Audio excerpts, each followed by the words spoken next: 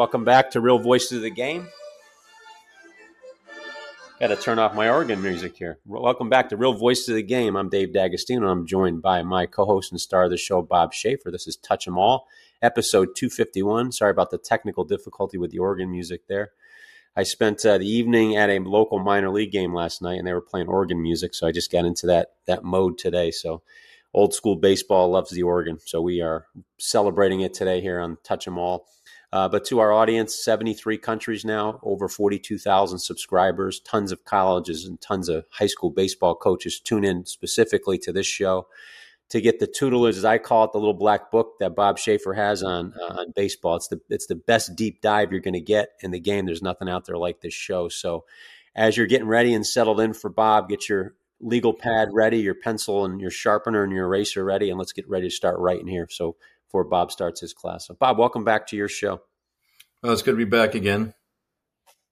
Yeah, got to get a lot of great feedback from it. Like I said, there's nothing like this out there where you're able to take an audio show and deep dive it to where you're given visual cues with your words to our faithful listeners. And I think the abilities to do that, I think, prompted a little bit of our target with this show, which is coaching techniques. I think our audience craving for it. I think it's about, it's the right time for it. We've got into bunting and base running, and I mean, every technical skill in most of the situations. We still got a bunch more, but coaching techniques, I think it's apropos right now. So I'll kind of turn it over to you and let you get started on that.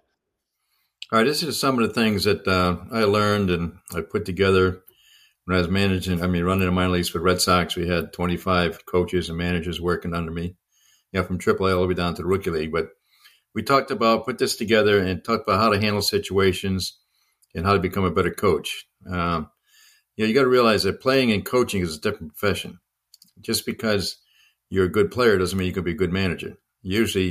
Or coach. Usually the best coaches and managers were guys who weren't great players, but they understood what it took to be a good player.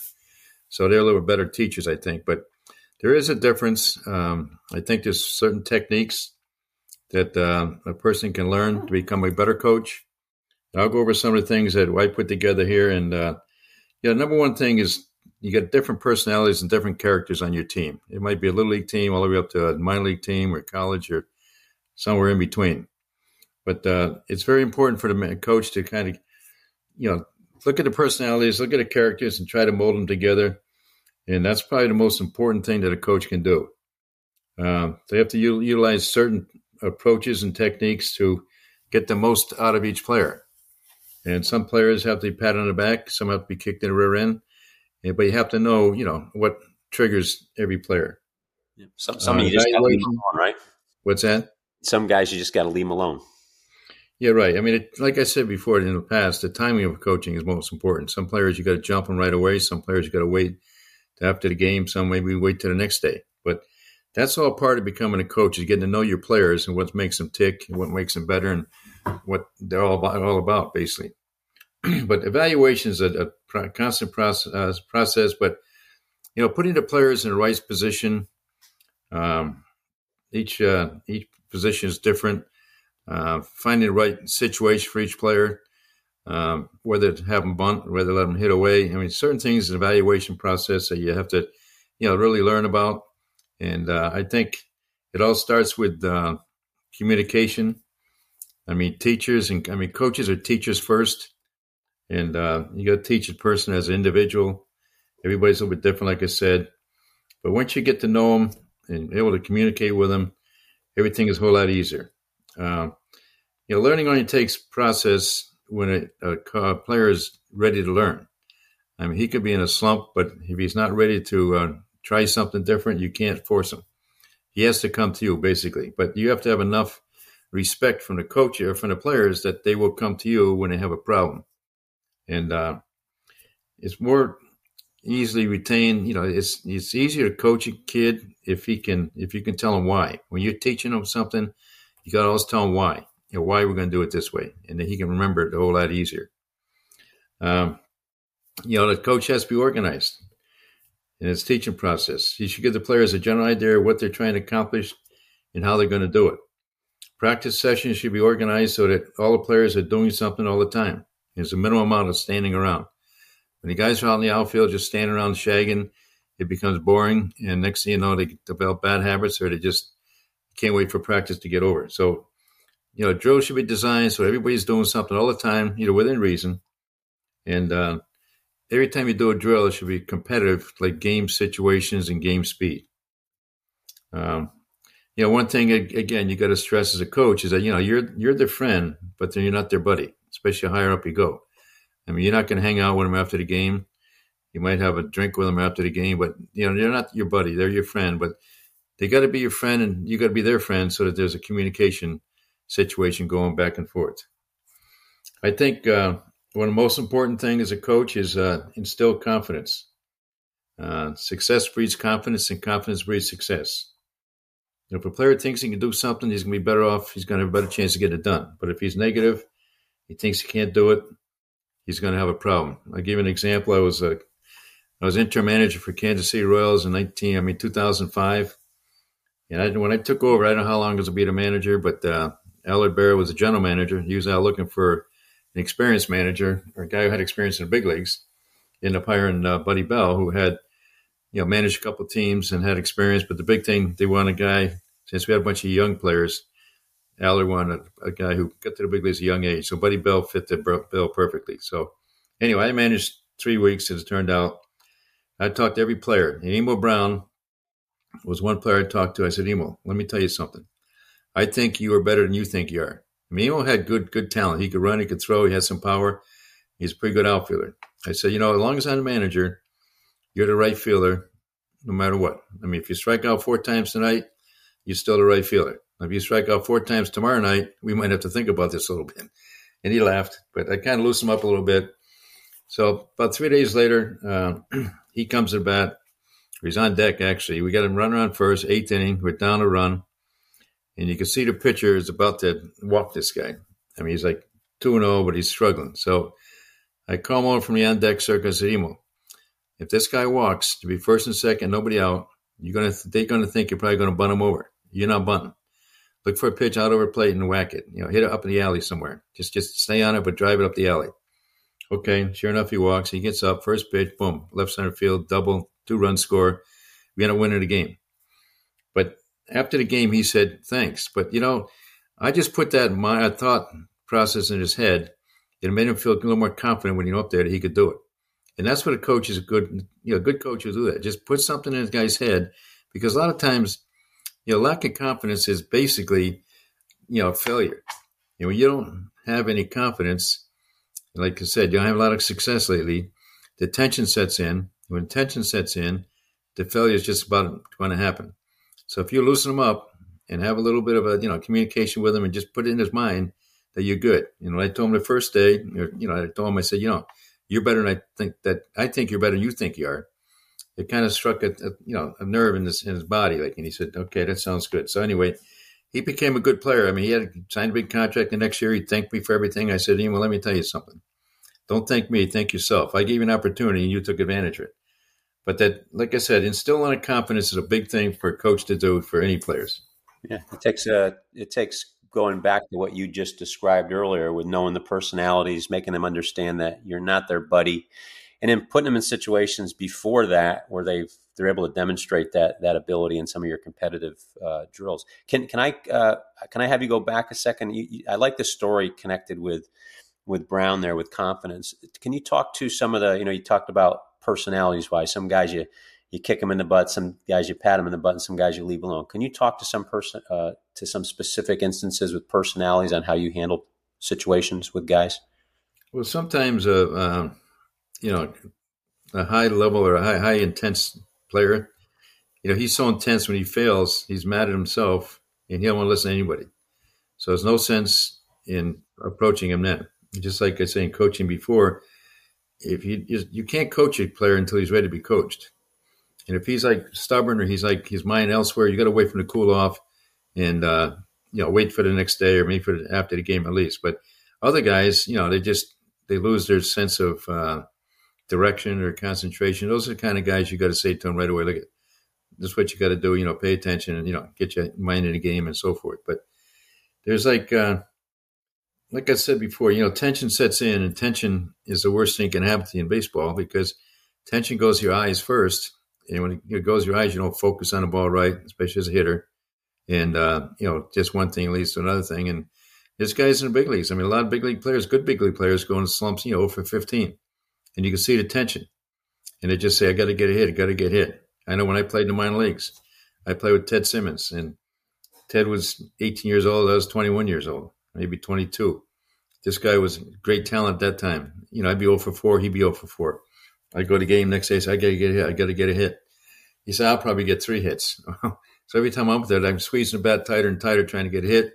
And sure enough, he'll get 2 or 3 hits. But he had enough confidence in his ability, and he had great ability. That's why he's a Hall of Famer. But it just shows you that, I was tensed up because I was hoping to get a hit. And he would say, no, I could probably get 3 hits. But that's where the confidence comes in. Again, his talent had a lot to do with his confidence. But I know guys have a lot of confidence, but they get, they get run down because the tension sets in and they just don't focus properly. And, they're trying so hard that it's defeating the purpose. Yeah. You mentioned tension gets to your eyes first. And I always preach to players that I've coached in the past and currently that nothing athletic can be done when your body's tense. It's got to be nice. And I use the phrase, we got to be nice and easy on the journey, nice and loose on the journey.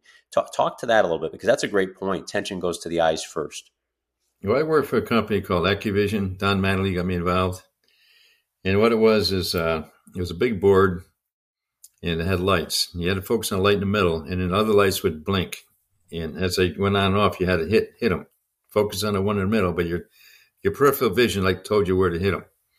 And that's what I learned from this eye doctor that, when you're tense, your eyes have muscles like the rest of your body. And when you're tense, your muscles, they don't refocus.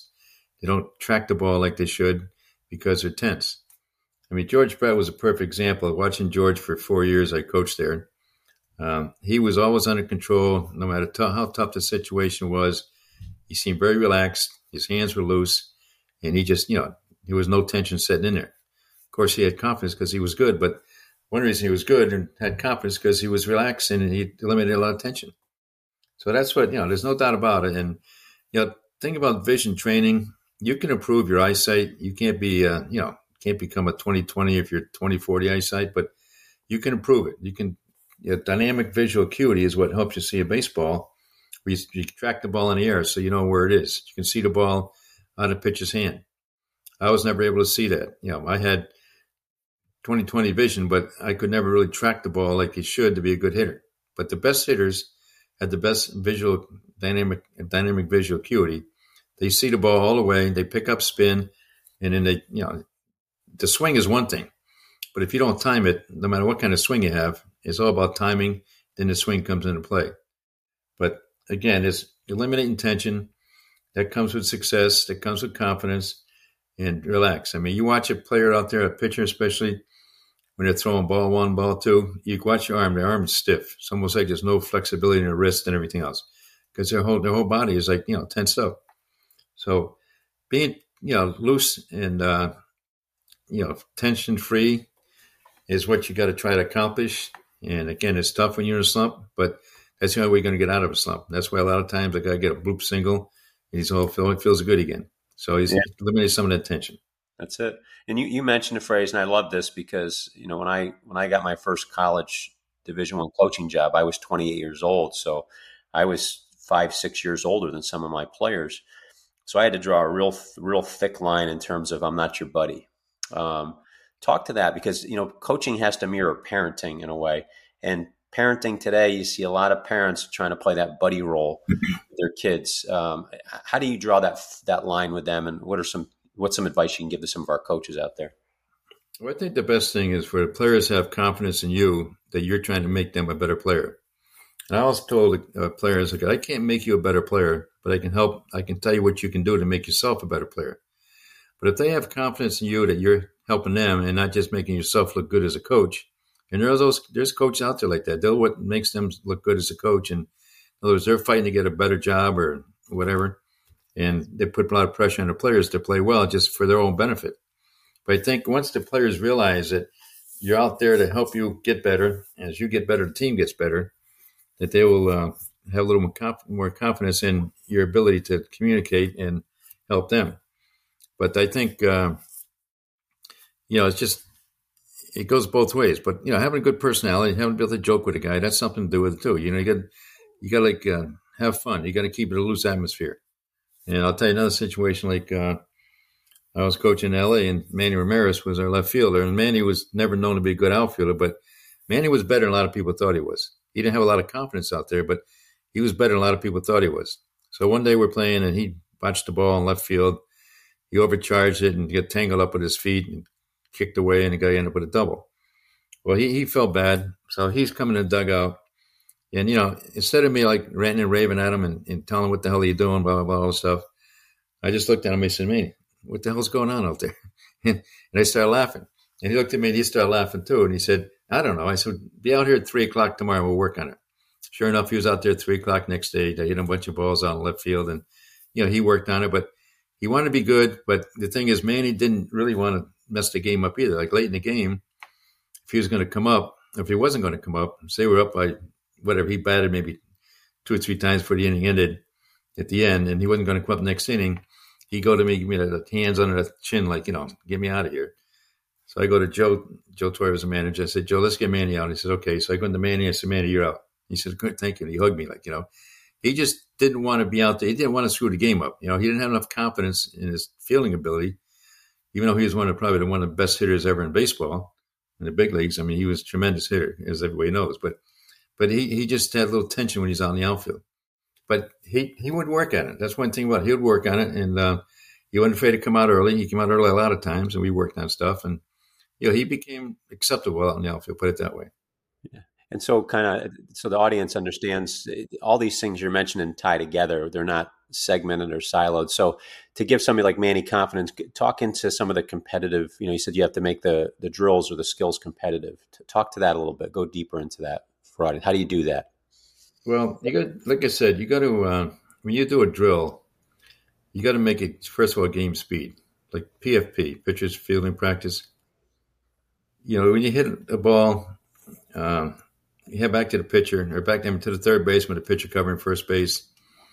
You got to have it where the pitcher has to go full speed to first base. I mean, the purpose of drill is for the pitcher to break, get the angle, catch the ball, touch the base, and get out of the way. But if you just do it haphazardly, it's not any good. So what I used to do, I just put a bag of balls out there and had a player out there with a bag of balls. Doesn't have to be a first baseman, but I'd say go. So the pitcher runs full speed at first, gets in the angle, goes down to the first base line, parallel with the line, catch the ball, touch the base, gets out of the way. But I've seen drills where coaches do it, hit a ball to maybe a coach out there at first base or maybe a catcher, but anybody but a first baseman because the first baseman are doing something elsewhere. So it just becomes a haphazard drill. Nothing's accomplished because, it's like guys go half speed at first, about 2 out of 3 times or 2 out of 5 times, a guy feeling the ground ball and miss it. It just becomes a terrible drill. So to isolate what you're trying to do, you're trying to perfect, get in the proper lane, catch the ball, touch the bag at full speed like you would in a game. So that's what I talk about, game speed. And, confidence, I mean, that sometimes like we had a drill too, I think we talked about it once before, to pick 2 teams, 4 pitchers on each team. And one pitcher would be in front of the mound, one pitcher would be the third baseman, one pitcher would be the first baseman, and the other pitcher would be playing a position with the first baseman. The one covers the base, and the other one, and they rotate around. So the pitchers at the plate, for that team, would roll the ball out in a bunt situation, put it where he wants to, what a bunt would be. He runs hard to first base, trying to beat it out. Now the pitcher on the mound, the pitcher at third, come down wherever, would field the ball and throw to first base. Well, that's competition, and that's game speed, because most of the time when a pitcher fumbles a ball or misses a ball in a game, he panics because not used to the runner running that hard, and it's a panic situation. So he goes down there, and next thing you know, his feet get tangled up, and he bobbles the ball, or else he throws it away down the first base line. So if you do it game speed, eliminates that panic because he knows what he's got to do to do it right and do it in game speed. So that's one drill that you institute, which is game speed. But any little drill you do, whether it's for the infielders or outfielders or whatever, you want to do it game speed. And that's why infielders should take balls off the bat. That's game speed. Outfielders should always take balls off the bat. Coach hitting a fly ball to an outfielder is really, it's kind of like eyewash because it's not like a ball comes off a batted ball. Yeah. And what's the most ideal way to take it during BP, live BP? Well, live BP, it's like the outfielders always have like 4 groups. One group in the field, one group on second base, one group at third base, and one group hitting. But the groups in the field, again, the infielders will take fungos, but when they're not taking fungos, they get on the grass and react off a live swing, a live hit in batting practice, and get a jump on the ball and field the ball. Now, you can't field them all, but you're basically working on getting a jump on the ball. Your first step, quickness. Outfielders, get the pitchers out of the way if they're out there shagging, get them out of the way, and, shag for one group there. And, I can do every pitch, of course, but, you get ready. Sometimes you play in a little bit, so you see how far you can go back. Sometimes you play a little farther back, depends if you feel comfortable. And then, as soon as the ball's hit, you track it down and catch it. And you can tell how far you can go to catch a ball, especially on balls overhead. You got to pick the wall up as you're flying, running after it, pick up the wall, find the ball, pick up the wall again, find the ball, and so forth. But it's all game speed practice. It's not just, standing out there and catching a fly ball. You got to get a jump on it. You got to get the right break, drop step and so forth. Yeah. Well, I broke your rhythm. You were talking confidence before I pulled us back to get deep in that, but I think that helped our audience kind of answer some of the questions they're probably going to ask me because they love your insight and they love when you deep dive it. So you were hitting on confidence before. What would you have next after confidence on your coaching techniques? Well, again, confidence. I mean, if the player feels the coach has confidence in him, he's going to be more confident himself. But patience is another most important thing. You got to be patient with a player. A lot of times you have to try something different. It's not working that way, but instead of going to the player and say, hey, that's not going to work, you got to say, hey, maybe I can help you with something. Let's try something else. Just try it. Don't force it on anybody. But once you try it, you got to give it some patience. It ain't going to have instant success.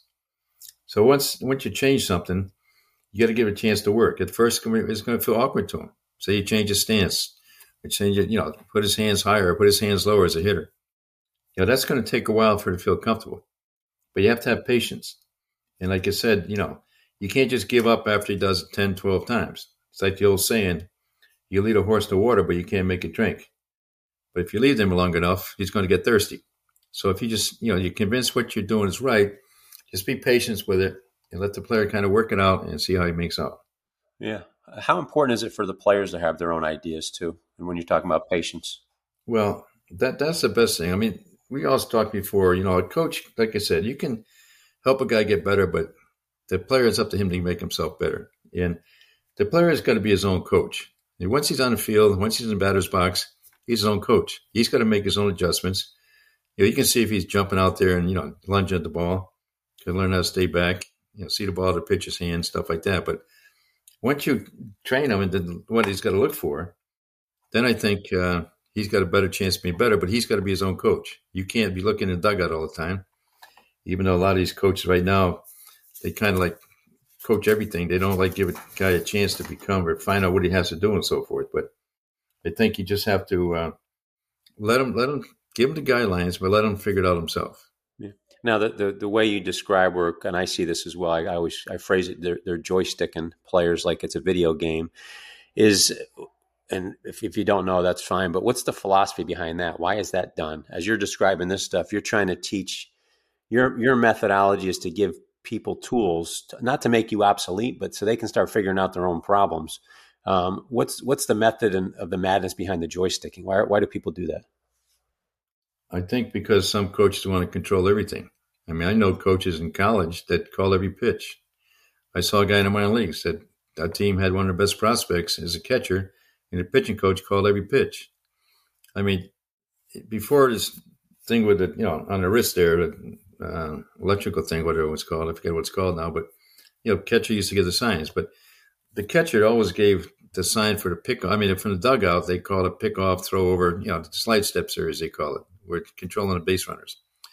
I don't know any big league team or any minor league team, except there's one team I saw that would call a pitch, like curveball, slider, fastball, whatever. I don't know if anybody's that smart to be able to call a pitch. That's where you train the catcher to call his own pitches. And in between innings, you might talk to him and say, well, what were you thinking when you called this pitch? And if he has a reason, you can't second guess him. But if he had no reason, you got to slick it. You got to have a reason to call every pitch. But that's what, you got to teach them to teach themselves and get better. I mean, catching is a tough position. Usually takes a guy one more year to get to the big leagues in other positions because he's got to call a game. And that's probably the most important thing a catcher does. But the pitcher and coach or the manager, once in a while he's got to, interject and say, what are you thinking there? Or even before the pitcher goes out there, what's his best pitch today? And the pitcher and the catcher's got to talk all the time to get in sync how they're going to pitch certain players. I mean, good catchers and pitchers will talk in between the dugout, between innings, and look at the first three hitters coming up and say, okay, this is what we got to do to get this guy out. What's going to do about get that guy out and so forth. All factors into the hitter's weakness and the pitcher's strengths. So that's where, the interaction to players and even yourself to tell yourself what you got to do is most important to become a good player. And again, the most important thing a player knows is what kind of player he is. Here we talked about Volpe.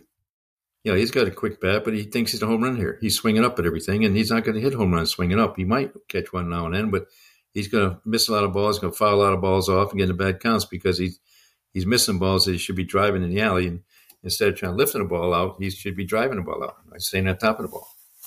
And again, I know, and I don't know if you can speak to this or not, but let's not even use his name, but like a player like him who's not hitting to his style. How do you talk to a guy like that? So let's say you built a relationship, he's got confidence, and you got him in him. How does that dialogue go about if you were to approach a Volpe-like guy? Not necessarily him, but and again, I don't mean to say anything bad about Volpe because I think this guy's going to be a big time player when it's all over. He's learning what he can do, what he can't do. It's and every patience, time I see him, it's like he's getting better. He says patience. So people got to be patient with him. Baseball's hard. He's in the big leagues. He's playing in one of the toughest markets going, and we all know he can play. And it's a process. He's going to have to be willing to expose mistakes in order to get better, and he's doing that. But I mean, like, how do you help him along that process? What would be a conversation you would have, assuming the relationship's there, the friendship's there, the trust is there? How does that conversation take place? Well, what I would do is, like when I was coaching at Cape Cod, like even in the minor leagues, I talk to a player and I say, okay, I'm a scout. You're a scout. We got to talk about you. I want you to fill out a scouting report on yourself. And we do it not formally, but just say, okay, hitting is graded 20 to 80. How would you give yourself as a hitter? You might say 40. They said, okay. How about power? 20 to 80. They'll say 70. They say, you got 2 home runs. How can you be a 70? And so forth. I mean, just let the guy know what he really is and then let him perfect what he is. Again, you can be a good player without having, raw power. Or you can be a good player without being a great hitter. But again, it gets back to what can you do to help a team win? What do you do when the game's on the line? What do you do when the guy's on second base and nobody out? What do you do to help the team win? I mean, I always told hitters there's 2 things. You get on, nobody on, and nobody out.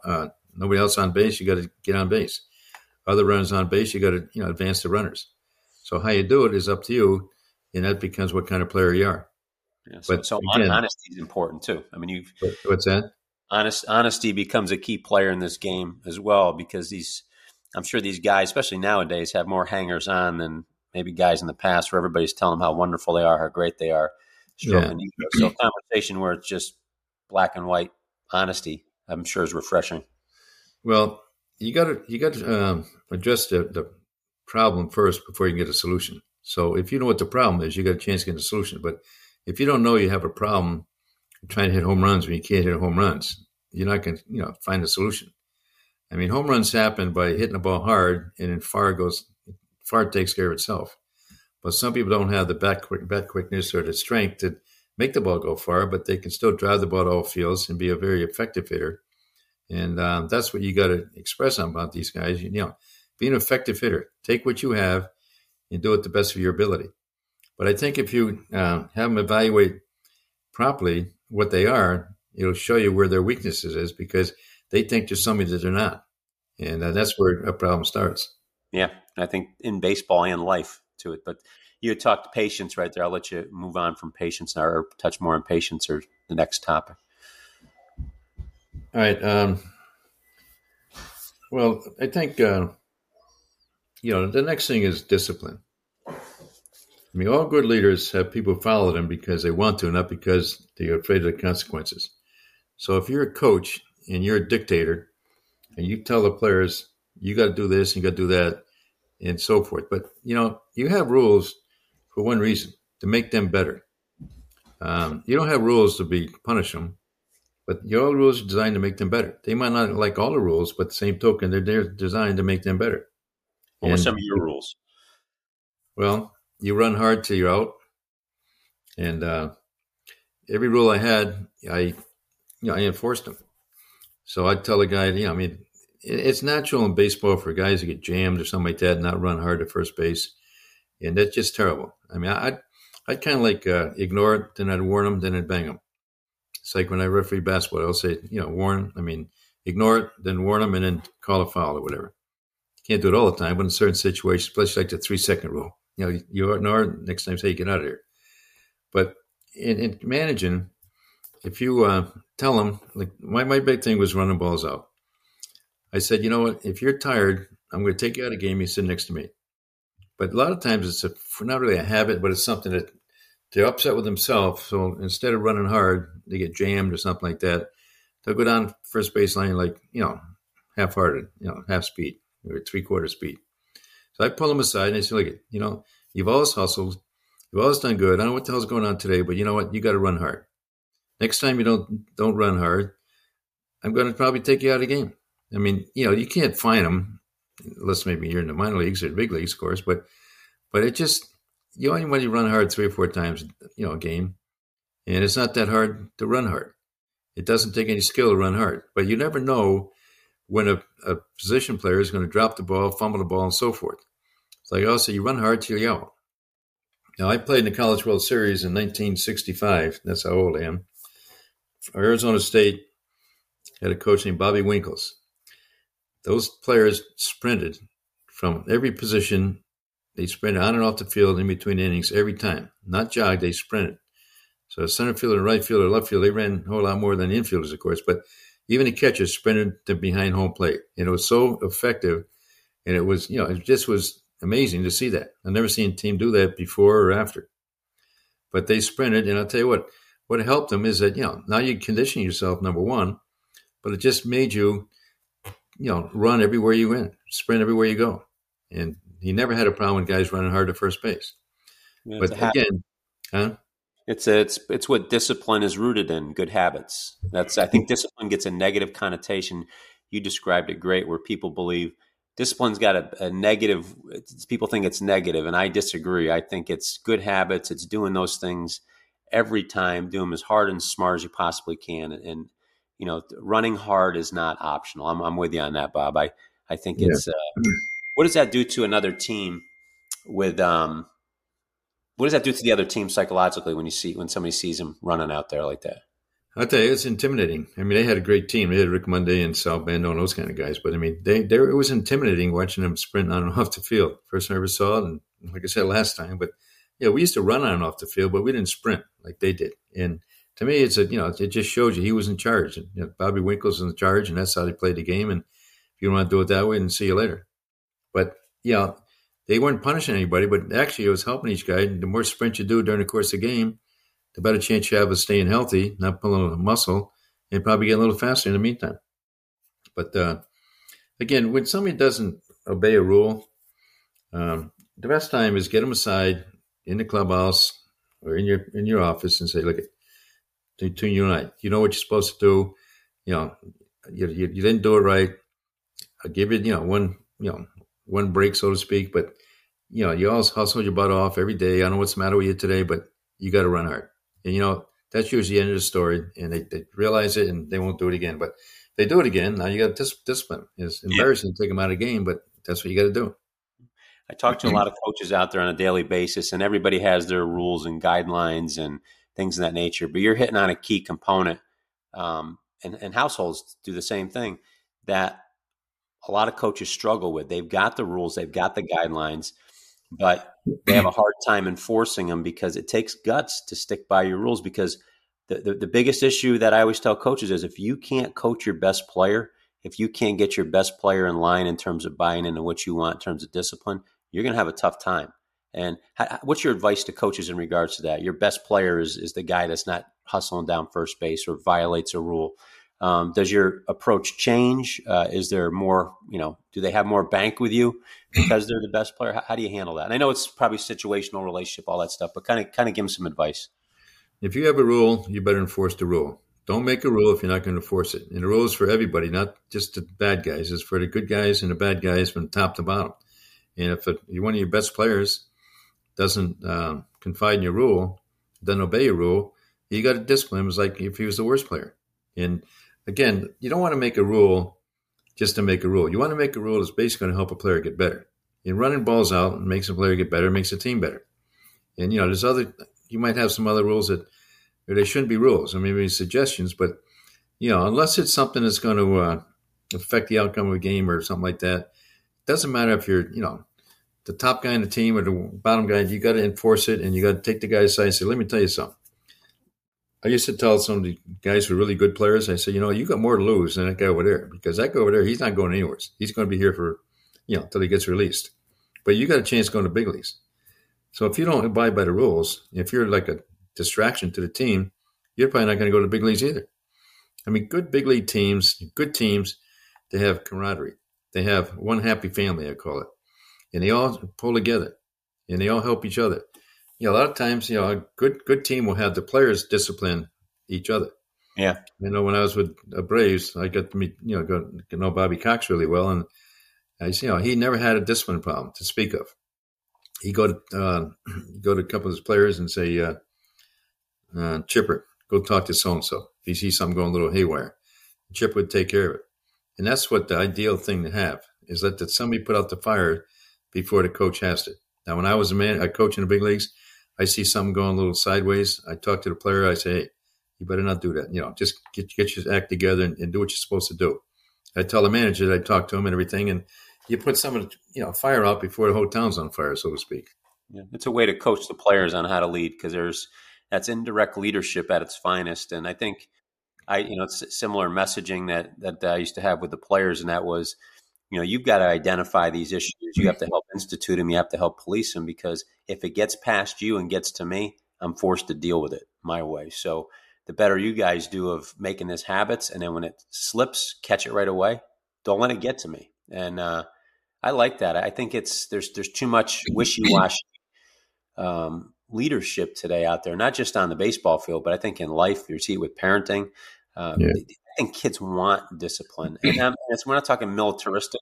They want to do things the right way. And we as coaches, we know how to do it the right way. We've been there. We've done that. We've made the mistake. So for them to rely upon, or for them to waste, let's say you, for instance, all this baseball knowledge, if they want to waste your intelligence on, hey, you got to run hard, that's a waste of you as a baseball guy, where you could be coaching them on intricate baseball things, but they're relegating you to what I would say babysitter. Or, hey, got to run hard.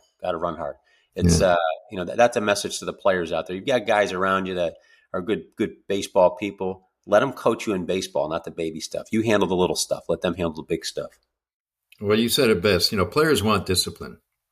And a lot of times, sometimes before the season, you have a team meeting. You say, okay, what are the rules? And I didn't have a lot of rules. Play hard, show up on time, and give it your best effort all the time. And you have a few other minor rules here and there. But again, the players want discipline. They want to have pride in their team and pride in the way they play. And when a team loafs all the time, and I see it all the time in the big leagues. Of course, they're playing 162 games. They're doing all kinds of stuff before the game, after the game. So there's no doubt there's a fatigue factor that sets in there. But you got to respect the game. But you got to respect your teammates, respect your organization and so forth. And it's just a discipline that is going to make you better, but it's going to make you feel better too, because you're doing what's right and how you're supposed to play the game. I like that, and I appreciate that. I think that's the best way to go. What's after discipline now? Well, you got to have a little sense of humor. You can't take it real serious. You got to be able to joke with a player now and then, even with the umpires. I mean, that's another thing. A coach got to learn how to deal with the umpires. I mean, if you're always out there complaining about every call, the umpire is going to get you. I referee basketball, and I used to. I can't say I called a foul on purpose, where sometimes a guy was, might be a foul of one guy and not a foul on the other guy, but the guy was a jackass. I'd probably call a foul on him. It would have been not a foul on somebody else, but you got to educate him a little bit. And but umpires have a tough job, and they're human beings too. So I mean, I always go along with the umpires. I get thrown out of many games, but next day is a new game, and it's just that I respect how tough is umpire because from being a referee in basketball myself. So I mean, I probably had a little more empathy for him than some people. I mean, Larry Boa and I coached together. I played against him a long time ago, but coached together with the Dodgers. And I used to bring the lineup out to the umpires. And Larry said all the time, hey, y'all keep talking to these guys like your best buddies and all that kind of stuff. Say, Larry, I know how to handle the umpires, okay? If I went out there and give them some guff about last night's game, they're going to get us. I mean, they're human beings. They're going to get us to a certain extent somehow. I mean, some are professional enough not to look real obvious, but I'd tell the guy that was, going umpire at third base that night when nobody else saw. I just talked to him and say, he did a great job. He had to play last night. I mean, I wouldn't say it if he was terrible, but I would say it just to make him feel good. I mean, umpires need encouragement and confidence also. And it's a tough job, but, they respected that. And not that he gave us any favors, but I'm going to tell you right now, Boa would yell from the dugout, the ball's inside or outside. Now, from the dugout, you can't yell inside and outside. You got to yell. You can yell high or low, but you can't see inside and outside. Nowadays, with the way the catcher yanks the ball in, you could probably say the ball's outside, or you wouldn't have yanked it in the way he did. But Joe and I would sit there, and Bo would be yelling at the guy, and Joe and I would look at each other, and we just laugh. But that was Bo. I mean, Bo was so intense and great baseball guy, but he was just so intense. And so I just tell you a little story. One time, I used to take the lineup out most of the time. We lost 2 or 3 games in a row, so Bo said, I'm taking lineups out. So he brought him out there, right? And he's out there. He rarely talks to the umpires. The umpires don't like him, and he don't like the umpires. And it's very obvious. So next night I go out and bring the lineups out again, and the umpire say, don't send that guy out here again. We don't want to talk to you. But Bo was a great baseball guy, but he was just so uptight and so intense that he hated anybody that would, make a call against his team or against, when he was playing against him. But again, I mean, some people like that. But same token, I know one thing. When he played, I guarantee he didn't get a whole lot of calls for him because, he was so intense and so argumentative. But that's, the relationship you have to have. I mean, I used to go out there and I look at the guy, he blew the call, and I said, just tell me you blew it or you might have missed it and I'll leave. Oh, no, I got it right. Well, I knew he got it wrong. But if he doesn't just say, I might have missed it, what can you say? See you later. And, a lot of times we go out there and, it'll be I thought it was a fair ball or a foul ball, vice versa. And so I go out there and argue. I said, if the ball goes to the left of that line, does that mean are we still playing that's a foul ball or are we playing that's a fair ball now? And he kind of looked at me like I was crazy. But, just a little humor. And he would, he just said, get out of here. But it was something that, he knew he might have missed it. I knew he did miss it, but I wasn't going to embarrass him too much. He go ran and raving unless it really was something meant something or something else led up to that. But you got to give him the benefit of the doubt. And, you got to protect your players, of course. So once in a while, you got to go out there when you think he might made a mistake or might have missed, but the player gets upset, starts an argument. I never want my players to get thrown out of the game.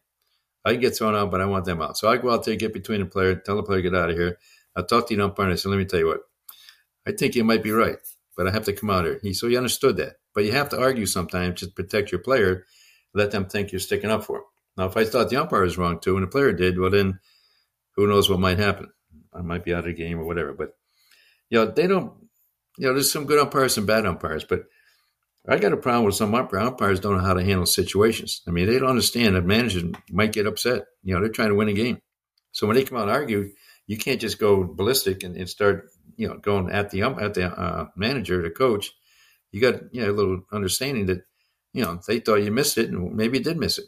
So it's not an easy job, but I still think that the communication for the coach and the umpires is very important. You can't show them up and you can't just humiliate them either. But I know this week here, I saw a couple young umpires. One guy missed 3 calls at first base, back to back. And another guy missed a couple of ball strike calls. But But again, they're tense, they're nervous, and they probably didn't see it. I mean, a lot of times, like you say, you're looking, but you can't see it.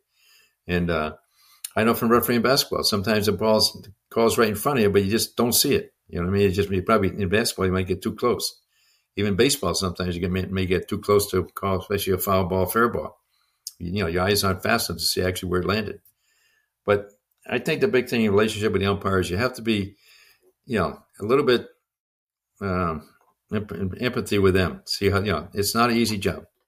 No, that's one job I wouldn't want. I think the key point you hit on for those coaches listening is you just want communication, because your players are asking you for explanation. You probably sometimes want explanation too, but your job is to coach those players. And we've got audience members that are coaching young kids all the way up to professional level. So I think with the clear message here is you've got to approach the umpire actually in a similar way you're talking about with the players. You talk tension. The more tense that umpire is, the more apt they are to make a mistake, because they're going to be off their game a little bit. Not that you want them to keep making mistakes and let them get away with one, but my message always is Bob, with umpires, even now that I'm working with grassroots kids and helping them grow, is I'll go out and say, hey, you know what? We're going to mess up 100 times today, probably. As long as you don't get on me about that, I won't get on you about calls. Just communicate with me. If I come out and ask, I'm just asking so I can educate these kids on what they're doing right and wrong. And I always call the umpires by name too. I'm not big on calling them Blue. What part of it is my son plays for us, my oldest son. His nickname is Blue. And so I always tell the opposing coach I said, listen, my center fielder's name is Blue. He bats wherever he's batting in the lineup today. If you hear me yelling Blue, I'm not calling to the umpires. I'm not showing up anybody. I'm talking to my guy out there. So a little precursor with that. Anybody's got a kid named Blue. Yeah, well, that's good. But I mean, again, you got to have respect. I mean, they got a job to do. You have a job to do. You got to have respect. It's just like talking about job to do. I mean, I always tell the players, you got a job to do. Your job is to play shortstop, get as many hits as you can, play as good defensive as you can. My job is to manage, a coach. I'm going to make decisions that, I think is best make the team win. You might not like it, but your job's to play. You give the sign. I might have you bunt. Your job's to bunt. And, once they understand whose job it is, what job it is, and your job and my job, it makes it a whole lot easier. And they respect that. It's like umpiring. His job's umpiring. I mean, if you want umpire, I guarantee you don't want umpire. So don't give him too much guff, because that's a tough job. Yeah. We have a thing in the dugout before games. I have a list. Got players, coaches, umpires, and parents. And I ask people to check the box they want to play that game, the role they want to play that game, so I can figure out where I'm going to put everybody. And we have parents do it too. And I remind them, your job's not to, if you're a parent, your job's not to umpire, call balls and strikes, complain from the crowd, because that affects what I'm trying to do, because they think you and I are together on this, and we're not. Players, same thing. You want to coach, put it under there. I'll decide who's going to coach. Once the game gets started, you let me know. If I had you at third base and you want to coach, well, I guess someone else is playing third base today. But I think it's important for everybody, umpires, coaches, players, parents, to go into each situation knowing what your place is and just play your role. And the game tends to take care of itself. That's right. I mean, another thing like team morale, I think a good coach will make everybody in a team feel like they have some importance to the team. There's starters and there's bench guys. But when bench guy gets a chance to play, you got to praise what he does. He might be the guy that beat out an infield single to keep the inning going. He might be a guy that made a great play.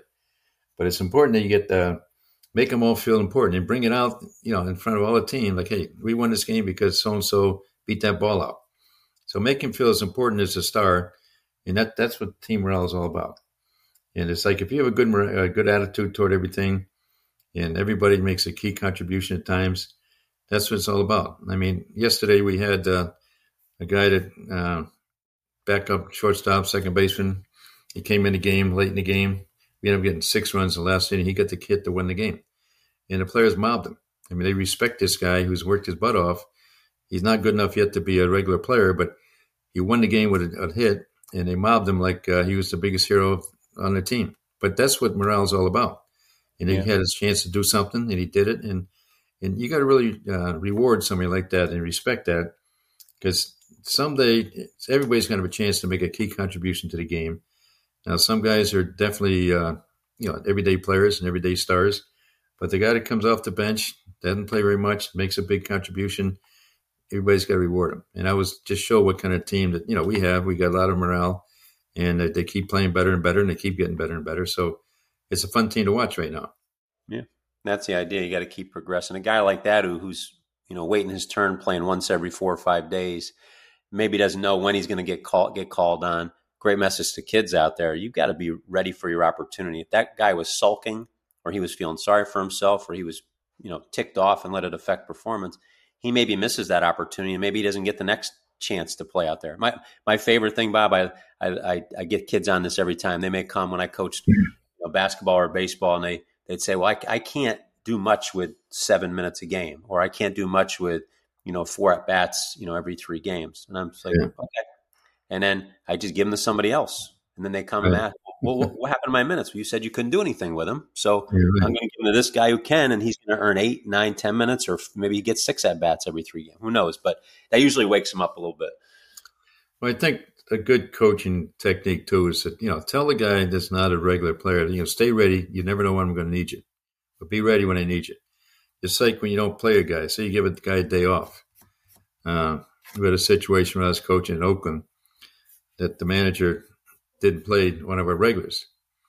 I used to hang the lineup up, but as a bench coach, I used to hang the lineup all the time. And so I, before the game, I told him, I said, why don't you go talk to him and say, look, just tell him you're not going to play today. I'm not going to start you. Give you a little rest, but be ready 7th, 8th, 9th inning. I might need you to pinch hit. Well, he said, no, I don't think I got to talk to him. I'd say he's a veteran player, number one. You owe the respect to the guy. It's not that tough. Just be honest with him. I mean, you want to give another guy a chance and you want to give him a rest. Excuse me, or whatever your reason is, just let him know before I put the lineup up. Well, no, he didn't want to do that. So I put the lineup up. Here's this guy. He goes ballistic.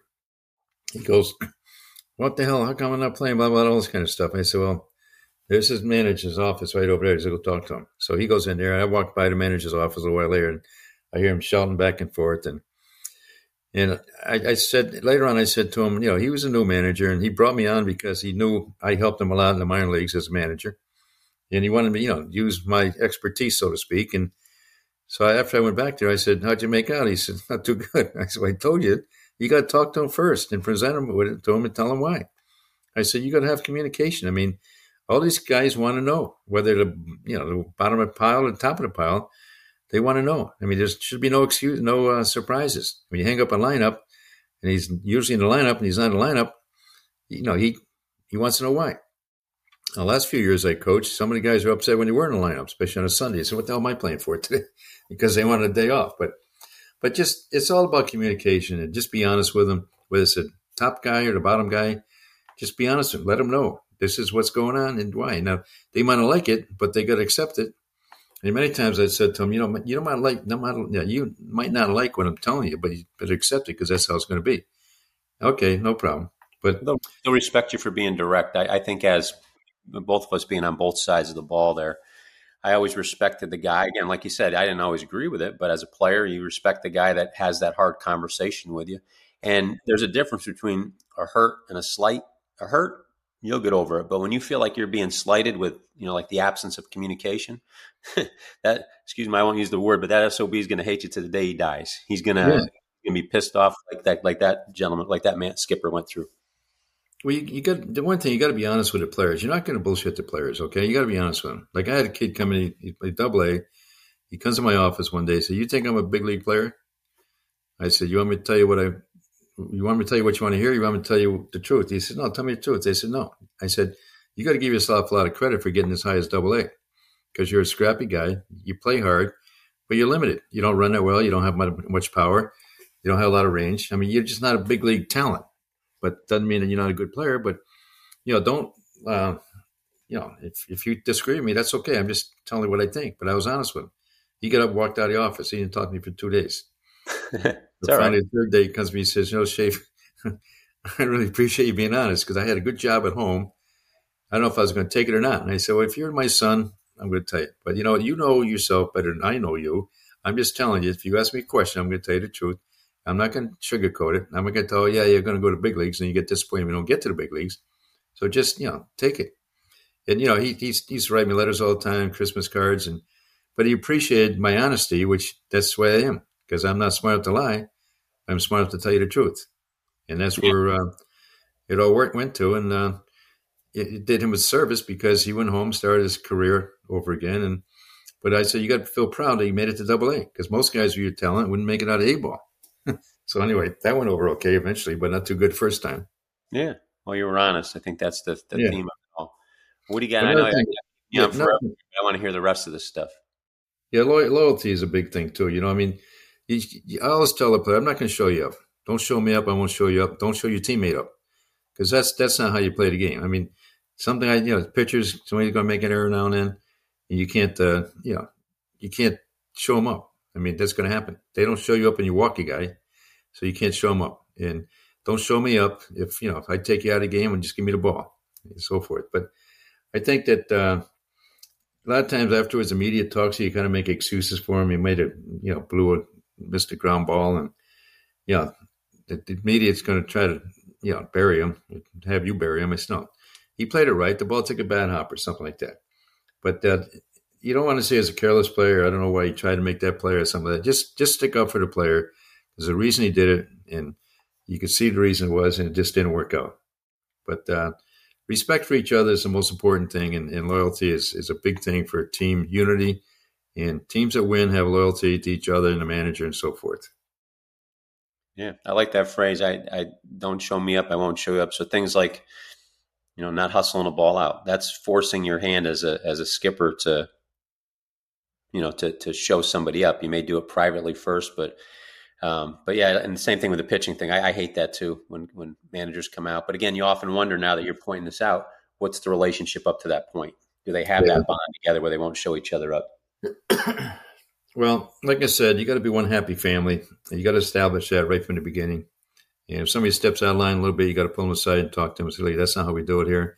You can't show them up in front of the whole team, even though the whole team knows he screwed up. But the team knows when you talk to somebody privately, they know. And sometimes you're going to have to talk to somebody in private that bent the rules or didn't follow the way you want them to do certain things, and you got to let them know. But it's like, again, it's loyalty and it's team unity, so to speak. And like I was never big on meetings. I used to talk to guys individually if I had a problem, but I think meetings should basically be for instructional purposes. Why, maybe made fundamental mistakes or something in defense or something like that. Just go over stuff like that. Maybe I'll have a meeting a lot of times and before a series and say, why I did this, why I hit and ran that situation, why I didn't bunt in this situation, or why I did bunt, or why I did this or did that.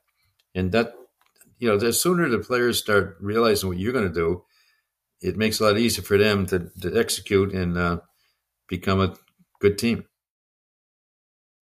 Well, I think that starts the dialogue and starts getting. It's a really good way to get your philosophy in place, because, as you said, players want to know why, and if managers aren't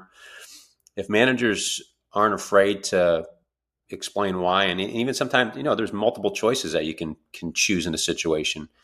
The better you get those players engrossed in your philosophy, the more you're apt to have that one happy family, as you mentioned. And one happy family is everybody doesn't have to agree, right? I mean, there's no family unless you're dealing with the Brady Bunch. Even they had their arguments out there. But yeah, no, I like that. I think you've got to be secure as a leader to be able to do that, which I encourage our audience to step towards. Yeah. Well, I think another thing as a coach, you should never be afraid to lose. In other words, I see coaches do things that make themselves look good and try not to lose. Well, let me tell you what. I mean, just simple strategy. A lot of times we tie game, man on first and second, late in the game. I might have the guy hit and run, even first and second, because I know I'm going to, put some pressure on the hitter. But same token, he's got a chance to be the hero if he hits a base hit. If he hits a ground ball, it's probably not going to be a double play because they're both running. If he swings and misses, it's probably going to be a double play. Or you're going to be, out at third, or you're probably third, maybe second, but usually third, he gets caught stealing. But a little pressure on him. But put him in a position where we're going to try to win instead of trying not to lose. And I think that when the players sense that that's what you're doing, they're going to have a lot more fun because they all want to be a hero. They want to have, be the guy that helps win the game, as against the guy that didn't lose the game. But I think a lot of times a coach will lose respect to his players when they see him doing stuff to make himself look good as a coach rather than what make the player look good as a player. Give an example of that. Well, like I said, you don't have to call anybody out, but just give an example of that. Well, I think, like I said, that a lot of times you leave it. There's psychological decisions and strategical decisions, and a lot of times you got to make, especially early in the year, early in the game, you got to make a psychological decision. What's good for the player? I got to let him hit here rather than pinch hit for him. I got to let him swing away on a 3-0 pitch rather than make him take it, because I want to make him feel good about himself and give him a chance to be the hero or to be the guy to help us win the game. But it's like, if I had him, say I had a guy first and second, nobody out, and the bunt is to play normally 8th, 9th inning. But like I said with Emo Brown, I said, no, you're not going to bunt. I mean, I could had him bunt, and he made a good bunt. Now take the hand out of a good hitter. I always had a rule: hitters don't bunt and bunters don't hit. Well, he was one of my hitters, so I put it in his mind, I want you to hit away. And he did, and he executed, and we ended up winning the game because of it, and he felt good about it. The team felt good about it. But I was not afraid of losing. I mean, if I was afraid to lose, I'd have him bunt. But I wanted to win. And that's what you do. You do stuff that's going to help you win, not something that can make you not lose. And so at the end of the game, I mean, if I remember reporters, talked to me about it. It was in Kansas City, like I said earlier. They said, well, I thought you were going to bunt there. I said, well, I had my best hitter up there, or one of my best hitters. Hitters don't bunt, bunters don't hit. And George Brett heard me say that, and he said, I love that. I said, well, I don't know where I got that. I didn't make it up. I heard it somewhere, and that was my philosophy. Now, if there's a lesser hitter, he might bunt him over. But again, do what's best for the hitter. The hitter's got to know what kind of hitter he is. As a manager or coach, you got to know what kind of hitter he is, what he can do in certain situations. But when you go to a game, your job is to try to win the game. And whatever it takes defensively or offensively to try to win the game instead of trying not to lose the game, it's going to be a lot more fun, and you're going to win a lot more games. Yeah. I like that phrase too. It's a little too succinct to be a yogiism, but I like it. I like it. What else you got? I'm stealing so much time from you today, but as long as you're willing to keep rolling with it, I think this is good stuff for our audience. Yeah, I don't know. I think I'm about done all my stuff, but again, coaching is a great profession. I mean, you get your satisfaction when players do well. And I went to minor leagues. Every time I send a guy to the big leagues, that's my satisfaction. Fortunately, I get to the big leagues myself, but that's what your job: make players better, give them a good atmosphere to play in. I see a lot of my players. I still a lot of my players call me, especially Christmas time or sometimes. Hey, Shafe, how you doing? You still alive? I say, I'm still alive. I'm still doing okay.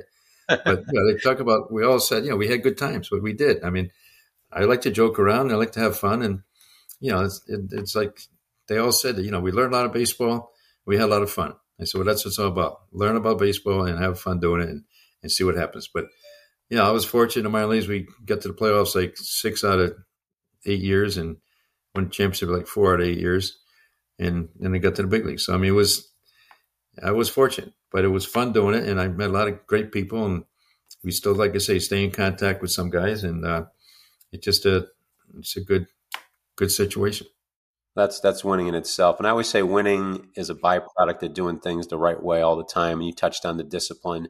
You've always touched on the relationships, and you won championships, but you're also getting communication with players that you coached, 10, 20, 30 years ago. And I think that's winning also.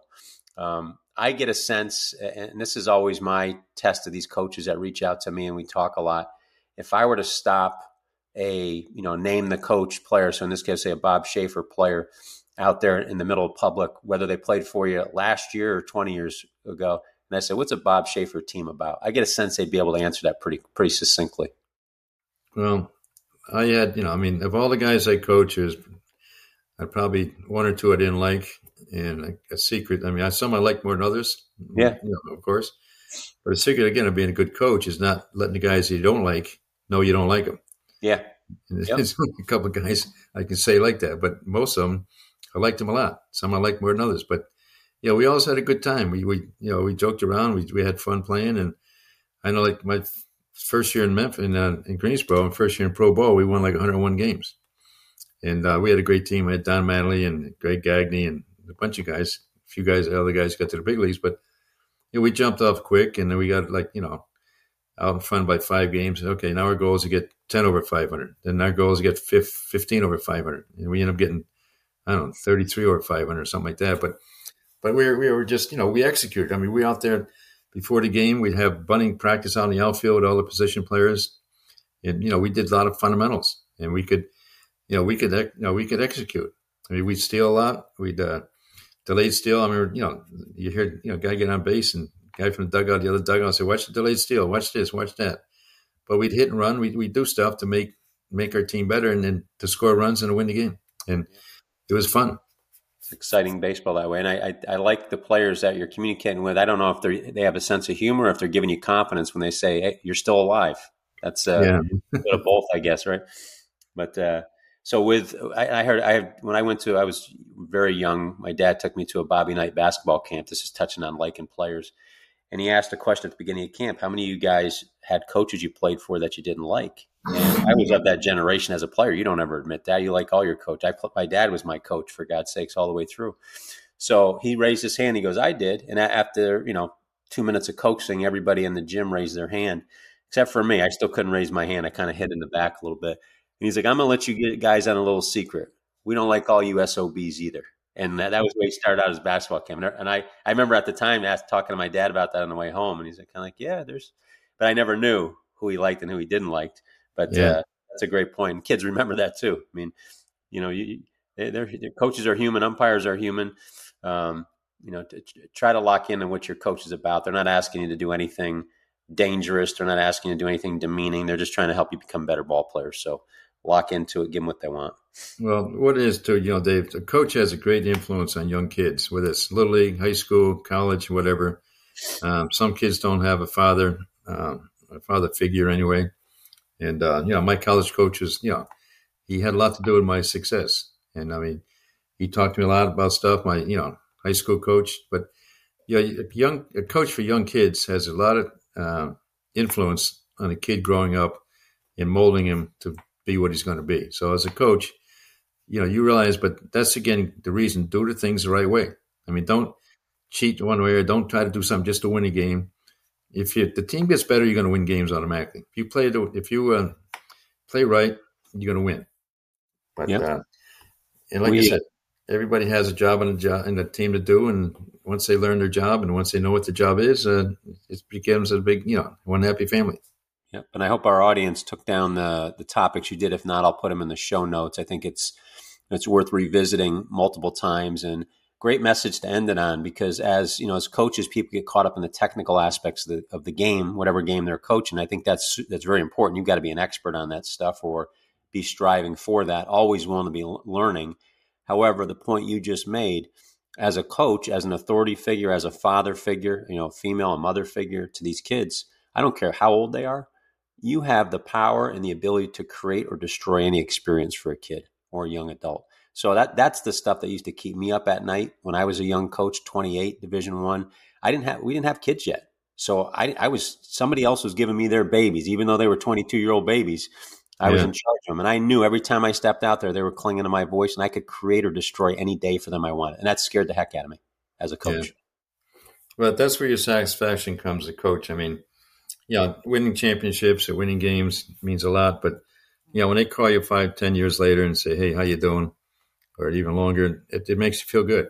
Yeah. And they also, I remember how much fun we had and all this kind of stuff. And but that's what it's all about. You got to have fun. And, of course, winning helps you have fun. But it's a great situation. I've been very fortunate that I was able to coach at several levels and finally got to the big leagues. And now I scout, but I still miss being on the field. I still miss the teaching part of it.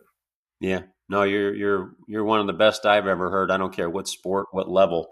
And every time we have a show, I have to bounce back and forth between being a co-host with you and being someone who's learning as well. I take notes the whole show on what you do. So I appreciate you. I know our audience is very sophisticated. We got a lot of great baseball guys that listen. They soak your stuff up like crazy. And then, for them, we've kept John over an hour and 10 minutes now. We're gonna let you go, but I want to thank you for sharing your techniques with our audience. I know they got smarter today, as I did, and look forward to our show next week. You going to tease the audience a little bit what we're going to talk about, or are you going to hold it till next week? I'm out of topics right now. I have to think of something. You can think of something, but maybe from the feedback from the audience, what do you think you want to talk about? We've done just about every fundamental, defensively and offensively, but we talked about individual stuff like sliding and bunting and stuff like that. But I don't know. I think you have people that do infield and hitting and stuff like that. But if not, we can get into some of that stuff. Oh, I've got next week, maybe a selfish show on my part. I've got a laundry list of things that I want to pick your brain on. So All we right. may have a selfish show next week. It may be all about Dave next week asking questions because That'd be good. But you're a great baseball guy, and you understand, and makes my job easier because when I say something, you understand what I'm trying to say. Uh, not everybody I honestly say knows the game, so now you got to explain certain things to them. But when I say something, you understand it, which makes my job a whole lot easier. So I look forward to next week yeah, and throw the questions at me. And if I'm stumped, I'll say, "You tell me the answer." I told my wife the other day. I grew up as a coach's son, and I said I think I got the best compliment I maybe have ever gotten in my baseball lifetime. Bob Schaefer said to me, you know what I'm talking about, and I appreciate you putting it on the air today." And I joked with her too. I said Ted Kubiak, who listens to every single show. In fact, he was calling me during this show here. I've got to call him back after. He's a big fan of what we do, and is hopefully going to jump on and do a podcast as well with us. But he told me, this was probably a few months ago, he's giving me more sense. But he goes, "You know what, David? I listen to every single show. You're getting better. You're getting better." And that compliment held me for months right there. I don't need much, but I appreciate the compliment. And it's a Well, baseball fan like yourself. That means the world to me. So thank you for recognizing that. But to our audience, thanks again. 73 countries now, 42,000 plus subscribers. Keep supporting our shows here, especially Touch 'Em All with Bob Schaefer. We've got big things happening this week. We are getting our officially licensed to be a real business now, and we are opening up our shop so people will be able to get merchandise and things like that. And we have targeted advertisers. We'll still be an ad-free show, but we're targeting advertisers from our audience. Those 700 DMs I get every day. You guys have told me what you purchase, sports-wise, otherwise. And of course, we support our patriotic stuff as well. But you guys let me know what's going to help you in your pocketbook. So we've added that to our show. And by purchasing the same things you purchase all the time, using our codes, you're going to help support our podcast hosts here like Bob Schaefer. So thanks to our audience. Thanks to our hosts. And Bob, thank you so much for being a major contributor to what we're doing here, trying to just build better baseball IQs. okay. Well, thanks for having me. Okay, and the audience, this is episode 251 on Real Voices of the Game. Touch 'em all. We're signing off.